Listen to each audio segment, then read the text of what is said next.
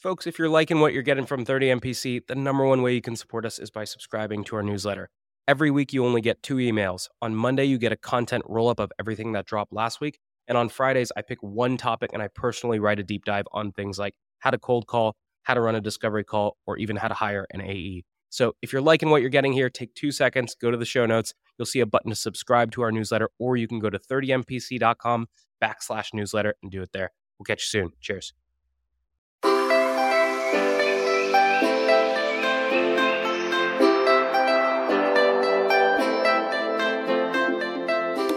Good morning, everybody, and welcome to this episode of 30 Minutes President's Club. My name is Armand Farouk. I'm here with my co-host, Nick Sigelski. And today, for round 2, we have the one and only Sarah Brazier from Gong. She's bringing us through a clinic from prospecting all the way through closing. Nick, why should people listen? Well, guys, I feel a little bit awkward here, but I forgot my microphone at home. And so if I sound funny, that's why. But Sarah puts on an amazing clinic. She's an AE who's been absolutely smoking it at Gong, and you're going to want to listen to this one. All right, guys, 3, 2, 1. Bring your mic next time.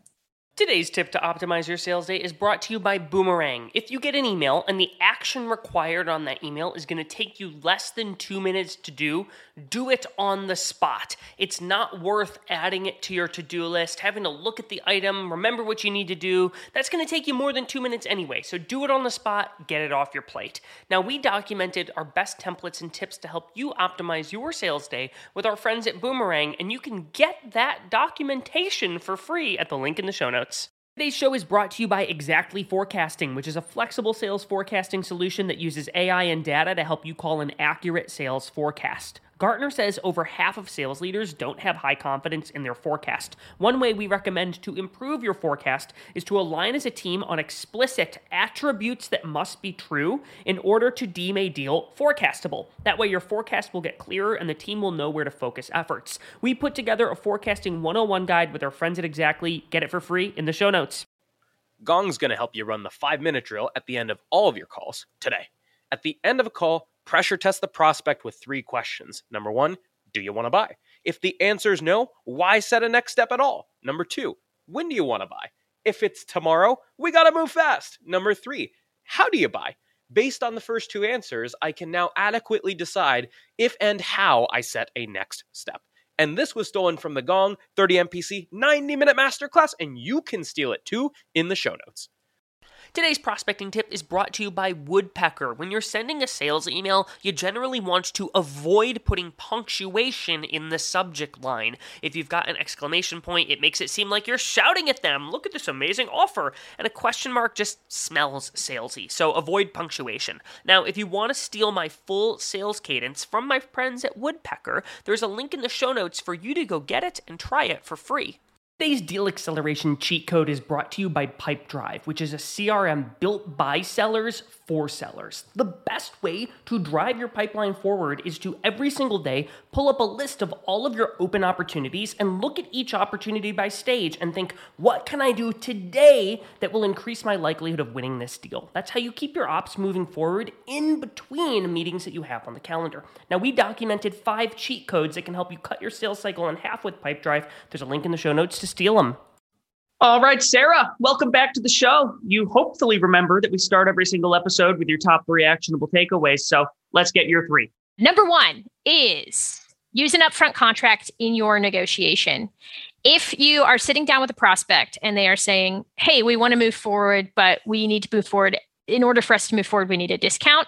That's where you need to separate cash from value. And in that upfront contract, that's what you need to establish that today, before we can even jump into the numbers, we need to understand if you're not seeing Gong or whatever software you're selling as valuable, i.e. the price doesn't make sense for the return on the investment, or no, we totally think that this is a valuable add to our tech stack. We want to make this purchase. However, this is a problem of cash flow. So ask that question in your upfront contract. Make sure that's covered, because when you walk down the cash flow question, that's where you can actually try to see what levers you can pull to make this work, because they're invested. If it's a question of value, then you need to say, hey, we can't continue this conversation. We've done a bad job of selling. Let's talk about why you're not seeing value and where you're not seeing value. Beautiful. What's number 2, Sarah? Yeah, number 2 is when you multi-thread, you need to position toward that persona. So at Gong, we do a lot of proof of concepts. And that means that I am talking to end users, middle managers, CROs, VPs of sales, everybody in between. And a lot of times I'm talking to operations, all these different people who all get different value out of what I'm selling. So when I multi-thread, I need to run really good discovery and understand why would an end user benefit from using my solution versus why would sales operations benefit from my solution, and then position accordingly. All right, round us out. What's number 3? Uncover the unstated objection. So a lot of times when you initially run your discovery call, we're commercial sales, so our deals are pretty fast moving. We're closing a deal in like 30 to 60 days. And in my initial discovery call, I always want to ask how people buy software. When have you ever had a failed software project? If you just incorporate that line in your upfront contract, hey, at the end of this call, I also want to understand how you've made software purchases in the past. When you get to that point, you can ask the question, have you ever had a failed software project and why? Then you can make sure that you're uncovering any kind of objections so that they don't say, yeah, implementation is a really big issue, so we're going to wait until Q3 to make this purchase, when you could have gotten that out on the table beforehand. All right. So let's go back to tip number 1. There are 2 discrete outcomes from your upfront contract in a negotiation. 1 is there's not enough value. 2, there's a cash flow issue. And oftentimes when there's a cash flow issue, the first thing reps do is they say, let me go back to my boss and ask for a discount. But there are a lot of other different levers that you can pull in that negotiation. So when it is a cash flow issue, what are some of the different cards that you have on the table that you can start to push and pull? Yeah, so I think you have to run a discovery around what the cash flow issue is, right? Is it a question of you literally not have enough money in the bank, but you'll have enough money in 6 months? So would push payments make sense? In order to push payments, that means I can't discount as much. So is it the upfront cost of the software itself, the price per seat, or is it, a matter of timing? And basically, you need to have a list of all the different levers that you are allowed to pull. So you need to sit down with your manager or go through your guru or whatever, Wikipedia of sales processes and pricing you have, and say, here are the levers that I can pull. But the whole time it's a give-get. So, if I give you a discount, then you need to commit to signing this contract by the end of this month or by the end of this week. If you don't, I won't be that pricing won't be approved. Or if we push payments out, will you then be a referral for the next 3 deals that I close? If I need someone as a customer referral, will you be willing to do that? So I think A, knowing that there's going to be friction and that friction is intentional, and B, making somebody feel like they win, you need to make them sacrifice a little bit. You get these sales where they're stoked to buy Gong and just rake you over coals on pricing. You quote them $40K, they come back with 10, or maybe they come back with 20. How do you know where to land? Do you try to split the difference? Do you just say no, there's no way? How do you know where you actually need to be in that negotiation? Yeah, that's a good question. So I think that's where we come back and say, I'm confused. I'd tell people pricing in the first call. So if we've gotten to the point where you're ready to make a purchase and you say that Gong is only worth half of what you're quoted for, you knew the price up front. I'm confused why you think that 50% off is what you need in order to get this deal done. Can you help me understand why you think that? Is that because you think that Gong is only worth $20,000? Why? Okay. Well, let's go back to our success criteria in our initial discovery call. You told me that you need to increase your close rates 5%. And based on the deal sizes that you're closing, that would have, a $3 million impact. So can you help me understand where $20,000 investment is not worth a potential of 3 million ARR net added to your top line this year? Can you help me understand that? I'm confused. That's just I just be what? Sarah, what about when you get put in a situation where you're in a competitive deal and they say, oh, well, we're looking at somebody down the street and we like them too, and they're 8% cheaper. Can you beat that quote? How do you respond to something like that? This is also a talk track that we have, but Gong is the premium solution. It's the most expensive thing in the space. Yeah, sure, that competitor is 8% cheaper. It's slightly cheaper, but let's go back to the value again. Where do we differentiate? Where have customers switched over with the exact same problem that you have today, who used a competitor because it was cheaper? Let me introduce you to some people who made that choice and 6 months into their contract had to leave. Like, do you want the risk of 8% off on this quote to like have this potential delta in your ROI? The number one thing is that you don't want to get into a feature for feature battle, because anyone can make their software on the surface look the same as yours. Like, especially in software, everything, it's B2B software is super competitive. Things can look similar. So first, like put the features somewhere back here, and let's talk about, why are you evaluating in the first place? Like, what's your evaluation criteria? Have you ever had a failed software project before? That can tell me like, yeah, and the reason why it failed was because we actually had a terrible customer success manager. Well, let me talk to you about our 30, 60, 90-day plan for onboarding and how we support companies your size. And like, let me introduce you to your CSM. I need to understand, what are your goals and objectives, and demonstrate that I know those goals and objectives and that we have a plan in place to help you meet those goals. So say you're on the phone with Armand, he's the CRO, and like a common concern about Gong is like, oh, it's going to be Big Brother. I'm sure that's an objection you run into a lot from people. And you probably want to get ahead of that in your conversation with Armand. Like, what do? Do you just blurt out in the middle of the conversation, hey, by the way, we're not Big Brother? Or are you doing it differently? Yeah, no, I think, it's like, so Armand, have you talked to your reps about wanting to record calls? Have you had that conversation with them yet? Yeah, I've talked to them, like the SMB folks of the world, they're okay with it. But I don't know, I've got like a 40-year enterprise closers closing $1 million deals, and he'd probably tell me to kick rocks if I wanted to record them. Yeah, totally. I hear that a lot. Do you know, like, have you broached the subject with him at all, or are you holding off until we actually like roll out this pilot? I haven't specifically brought it up with the context of Gong, but there have been times where like I've wanted to know, or even wanted to like share like how he does what he does with like some of the younger folks on the team. And he like very much digs his heels, and he's like, no, like I have a process, and the way that I run this process is by making the customer feel comfortable without anybody watching. And that's sort of where it's ended in the past. And it's probably why we haven't been talking much up until this point.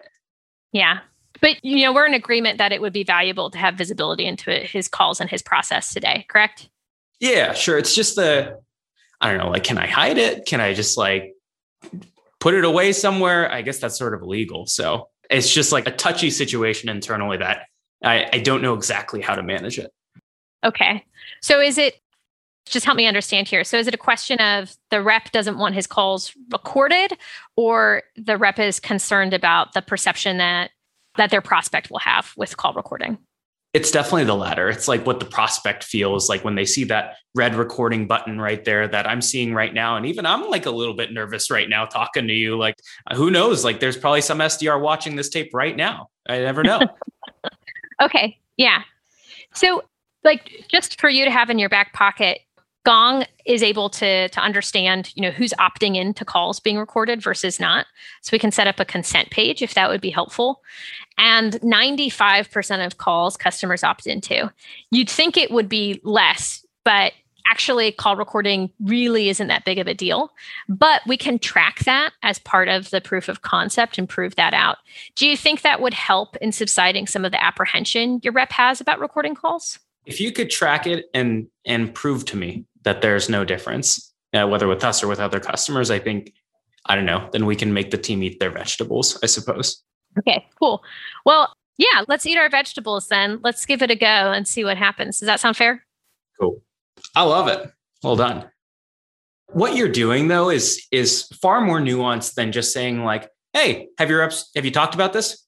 Yes, no. All right, next question. It's like, no. You dug in for, I don't know, that was probably a 2-minute riff there, where there are a million reasons why someone might not want to record a call, right? It might be because the rep doesn't want their reps watching them. It might be because the customer is uncomfortable. There are a variety of different things, confidential information, whatever it might be, right? And what you drilled it down to is one of those very, very, very specific reasons. And then what you did is you set up it similar to like success criteria to, hey, if we can disprove that, or if we can test this and prove that that isn't a concern anymore, are we good to go?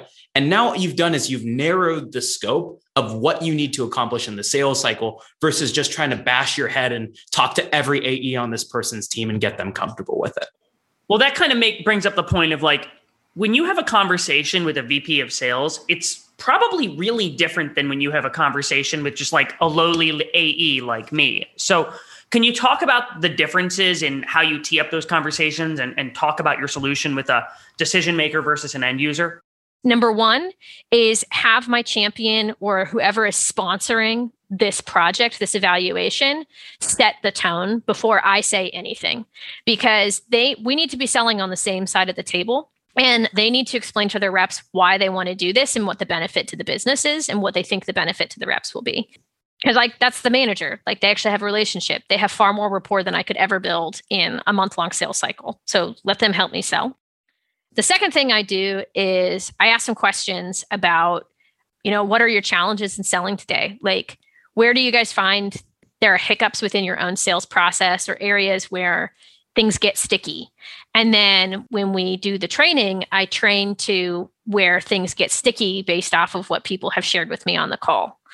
And then the CEO or the CRO is running this proof of concept because they want to understand how their new messaging is resonating in the market.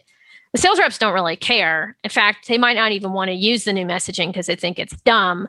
They're really concerned about the fact that their sales engineers are giving incredibly generic demos all the time, and it's slowing down their sales cycle and it's creating a ton of friction. So if the sales reps can share that's their problem with me, then I'm just going to sell them on that, solving that problem. And I'll sell the CRO on his messaging problem. And they're different. They probably actually are connected. I can see how those two things would connect. New messaging, crummy demos. There's like lots of ways that those things go together. But like how it's experienced based on your role is very different. So let's just talk about like the pains in your role and sell to that. So Sarah, as you're running these POCs, obviously you're working at different layers of the organization. I'm curious, are you trying to have these all in one conversation where you're calling out, hey, you SDR, what do you think? Hey, you sales manager, what do you think? Or how do you actually tactically multi-thread? So say this is like a large account, like I'm trying to sell like a 100-seat deal to customer success, sales development, and the account executive team. And those people, those conversations touch revenue operations, sales operations, marketing, product, etc. Depending on what happened with my first discovery call, what problems are we trying to solve? Who should be involved? Typically, you can get pretty wide and involve lots of people. And I think you want to kind of be like wildfire, where you're just spreading everywhere and everybody's talking about this solution, even if they're not actually actively participating in the proof of concept. So part of that looks like, number one, I've got my stakeholders and I've figured out who my champion is. And I'm like talking to the champion and trying to understand all of the different personalities that I'm talking to and what they like and what they don't like. And then that champion is bringing in other stakeholders into the evaluation. So before that initial call where I have like, say, 6 stakeholders on a deal, and I'm literally like thinking about a deal I'm working right now. So I talked to my champion and he's like, oh, I'm bringing these 6 stakeholders to this conversation. Well, I need to make sure everybody's voice is heard and at the table, but I also only have an hour to do that. So I reach out to every single one of those people beforehand and ask for like 15 minutes to introduce myself and understand like their top challenges. So I can try to like from those, 6 different short discovery calls, be able to distill like what are the top priorities of the organization and demonstrate to that. Then we move into proof of concept where all of them I'm setting up different like training calls to look at the data within Gong, to interpret the data within Gong that's specific to their use case. And I customize the proof of concept to each of them. And then like on the trainings with the reps, that's where it's like a rep wide, like, hey, everybody chime in, tell me what your challenges are. Let's demonstrate to these main challenges that you're saying now and that I've heard from your managers based off of these other discovery calls. It's just a ton of conversations. And then if you're trying to loop in more people who you haven't actually had a sit down conversation with, like taking time to update people on just what's happening with that proof of concept and not having a call to action or like, let's sit down and discuss, but just sending them information and giving them interesting data points and insight to digest. Like that also proves really helpful. My last question on the whole POC thing is, because you're running such a heavily multi-threaded process, you've got SDR, you've got customer success, you've got the account executives, but then you also have SMB, mid-market, and enterprise. Very, very rarely are all of those a complete slam dunk. And so while you're running your POC and you find like, okay, these 3 folks are like really, really solid, but this group over here is like, it might block my deal. How do you manage that without just trying to circumvent them and make sure that that one group doesn't blow up your deal? Yeah. So part of that is like when you're having that first conversation, you say like, how do you guys evaluate software? Who's involved in the decision-making process? Like you need to know how that company evaluates and buys. Because I've run proof of concepts where they actually like didn't care what the reps thought. Like they just didn't care. And I've run proof of concepts where like, if not every rep is, a green, they're not going to buy. So you need to figure out what that looks like. And then my director of commercial, he talks about like, you need to turn the red lights to yellow lights and the yellow lights to green. And you just got to keep the green glowing green. And so it's like identifying who's not bought in, why they're not bought in, and having a conversation with them. And like, it's fine if they don't love the product, but if you can just get them to not verbally be like, we can't buy this and here's why. Or if you just get enough green and yellow lights to move forward based off of how that company makes purchasing decisions. That's how I think about it. So, Sarah, this has been a very insightful conversation about discovery. One of the things you put in the prep doc was some details about how you navigated an internal promotion at a world-class company like Gong. And I have to imagine that's kind of tough because I'm sure there's a lot of experienced salespeople who want to be AEs at Gong. And like you actually leveled up internally. And you wrote out about some best practices and some tactical things you did to secure that promotion. And I'm wondering if you'd be generous enough to share those with the audience. Yeah, definitely. I think the first thing that if you're an SDR and you haven't closed, but you want to move into a closing role, the first thing that I would do is understand what the hiring process is like internally, because it is never just you crushed your number, therefore you get to be an AE now. There's a bunch of other maybe political factors, business factors. Sometimes people need you to be an SDR longer because you're the top producer. So why would they promote you, right? Or, there isn't a need to hire more account executives. We're fine. So you have to figure out what the business case is. So I really wanted to be an account executive. And so I went back through the Salesforce numbers and I looked at when an SDR was promoted to AE, how much did they close in their first 2 quarters versus when we hired externally. And there was a significant difference in ACV for internal promotions. So I built out around that business case, I built out a slide deck that I presented to my CRO about why it was in his best interest to move me into an account executive role. I also did things like ran the numbers on my conversion rates of sourced opportunity to closed won and compared that to the rest of the team. And I had really good numbers in that direction. So I knew how to source leads that closed, not just source leads that led to meetings. And based off of previous promotions, I would be bringing in a significant amount more revenue into the company than if he hired externally. So that was one of the things that I did. But I also didn't need to just get the CRO's approval and buy-in. I needed to loop in the hiring manager, the hiring manager's manager, and then I needed to figure out what were the requirements that I needed to meet in order to be promoted. And it wasn't just crush your number. It was like you need to have a specific set of demonstratable skills that you can show us. So that's what I would do is I think all of that's basically a sales cycle, right? You're figuring out who your stakeholders are. You're figuring out who the decision maker is. You're building a business case and you're selling it. So Sarah, how did you even broach that topic? Because I remember when I was an SDR, I think I just went to my VP of sales and I was like, I want to get a promotion. I want to make more money. I want to go to the conference. And he was like, yeah, well, you've been doing this for 5 months. Slow your roll, buddy. So how did you approach the CRO to have that conversation in the first place?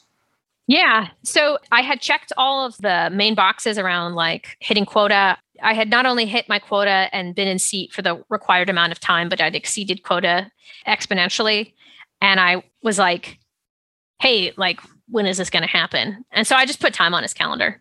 Like, I warmed him up a couple times. I did some walk talks, got some coffee. It's like, I really want to be an account executive. And I think that's the other thing is you need to make your goals and objectives really clear. And you need to make those goals and objectives really clear with your manager from the get-go. Like there's no, I might want to be a CSM. I might want to be an AE, or I might want to move to marketing. Once you know what you want to do, like come up with the plan and hold your managers to that plan. And then, build the case around that. Get as many people looped in as you need to get looped in. So there's no doubt like, oh, we've got a new role opening up for account executive. Who should we hire? Like, no, I've been raising my hand very aggressively for the past 9 months. It's me. So most orgs that I know, as folks are getting promoted from SDR to AE, they have to go through the mock disco ringer, which is what I usually find is the biggest holdup for folks because they're used to quick turn, 2-minute cold calls. But now when you actually have to multi-thread a deal, you need to hold a conversation for 30 minutes. They struggle a lot because they've been used to all of these micro interactions with prospects. So how do you prepare to have an actual sales call without really getting those at-bats as an SDR? Yeah. So first of all, the first time I interviewed for account executive, I didn't get it. And my big mistake was that I practiced my mock discovery call with like 20 different people. And I had like 20 different people's opinions about what I did well and what I didn't do well. And I tried to make all of them happy in my interview. And so it just was like a beautiful train wreck of bad. So I was like, okay, where did I fail? First, I asked the hiring manager where I failed and what he thought I didn't do great and what he thought was like, passable. And I picked the areas that I really needed to improve. The red lights that needed to be turned at least to yellow. And how can I make my yellow lights green? And then I did a couple things. Number one, I aligned myself with a manager who was on the committee for evaluating internal promotions. And I asked him if he would practice mock discovery calls with me on a regular basis. And so we had a standing meeting that was like every week for 45 minutes, we would practice this thing. And I didn't do the whole discovery call. I first focused on the areas that I was told sucked. So I was like, okay, great. My upfront contract isn't very good right now. How do we make that better? And I practiced and practiced and practiced until that sounded good. And then I added the next layer of, okay, so now we've done the upfront contract. Let's move into innocuous questions or whatever the structure of your discovery call is. So I did that. And in conjunction with that, I built out what I called the active listening worksheet, where I basically asked them, what are the criteria? What pieces of this discovery call are you evaluating? And what are the criteria for that discovery call? What are you actually looking for and grading me on? Because if the answer is like, we just like, it needs to feel good, then like, you guys need to figure out how to improve. But they knew they had like a point system for their discovery call. So I took that and I made an active listening worksheet and I would listen to AE calls, recordings of them, and I would fill out what they were doing and I would grade them based off of that worksheet. And I would do like a really simple thing where I'd hit stop after the prospect spoke. And I would ask the next discovery question as per what I thought they should be saying or doing, and then hit play. And then like just practice, like even when you can't do a mock like this, you can practice with this person in the wild via recording. That's phenomenal. Sarah, we could continue this conversation forever, but we've only got 3 minutes left in our recording slot. So oh no, we're going to skip the final question because I feel like you gave us all the great meat in the interview. So I'm just going to ask, is there anything you want to plug before we jump off here? SDR Nation. People should come check out SDR Nation. If you're an SDR who, like me, wants to become an account executive, you should come check us out. We have career coaches who spend time helping you plan out how you're going to run your promotion path like a sales cycle, help you practice your discovery calls. And we give tons of great tips and trainings on a weekly basis around like what are the trends that are working and what's not working in SDR outreach. So come check out SDR Nation. Well, there you go. Go check out SDR Nation and stick around for a 60-second recap coming up soon. Here's my secret to being a sales superhuman. It's auto reminders for everything. If I expect any reply from a prospect, I press Command H, and Superhuman pops it right back into my inbox if I don't get a reply in 2 days. That means if you handle an objection, if you suggest times for a meeting, or if you ask for cuts back on red lines, always create a 2-day reminder task and assume they will not reply. So if you want to follow up on time every time, you can get a free month of Superhuman by checking it out in the show notes. This actionable competitive tactic from Clue is the trap question. Steer discovery toward the winning zone. If we're competing with a podcast that has no newsletter or webinar series, we might ask a trap question like, how do you figure out if those podcast listeners are making their way to your mailing list? And when you're in a head-to-head, there's no better way to prepare for your next competitive battle than with our trap questions and battle card templates from our friends at Clue. The link's in the show notes. Otter AI's Autopilot for Sales gives you the freedom to sell on your discovery calls by taking notes for you. One of the best ways to deepen your discovery is to ask your prospect about the impetus behind their goals. So when a prospect tells me they want to advertise on more sales podcasts, I'll say, well, it's not every day that you wake up and decide you want to sponsor a podcast. What's causing you to even explore this in the first place? Now, we put together the ultimate discovery checklist with our friends at Otter AI, which you can get for free at the link in the show notes. Your top 4 takeaways from this episode with Sarah Brazier include, number 1, if somebody has budget issues, do not take those at face value. Try to understand, is it the total cost? Is it the timing of the payments? Are there payment terms that we could use? Do not just offer more and more and more discounts. You need to understand what part of the budget is not working. Number 2, if you're in a competitive situation, stop going feature to feature. And that's much easier said than done because anyone in B2B can make their solution seem exactly the same at the surface level. Instead, you should be going all the way back to why they're evaluating in the first place. What is wrong with their situation today? And then go deep and wide with stories into that one bucket.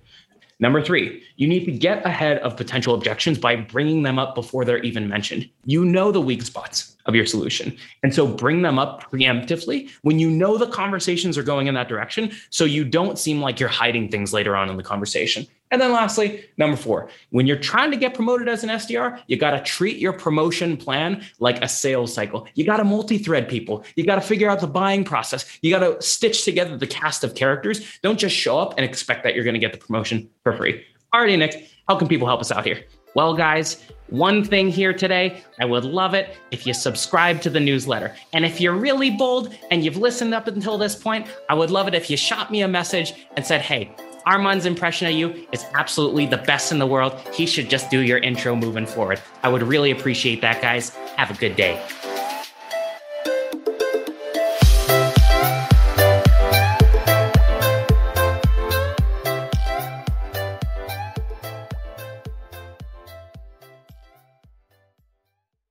Today's show is brought to you by Exactly Forecasting, which is a flexible sales forecasting solution that uses AI and data to help you call an accurate sales forecast. Gartner says over half of sales leaders don't have high confidence in their forecast. One way we recommend to improve your forecast is to align as a team on explicit attributes that must be true in order to deem a deal forecastable. That way your forecast will get clearer and the team will know where to focus efforts. We put together a forecasting 101 guide with our friends at Exactly. Get it for free in the show notes.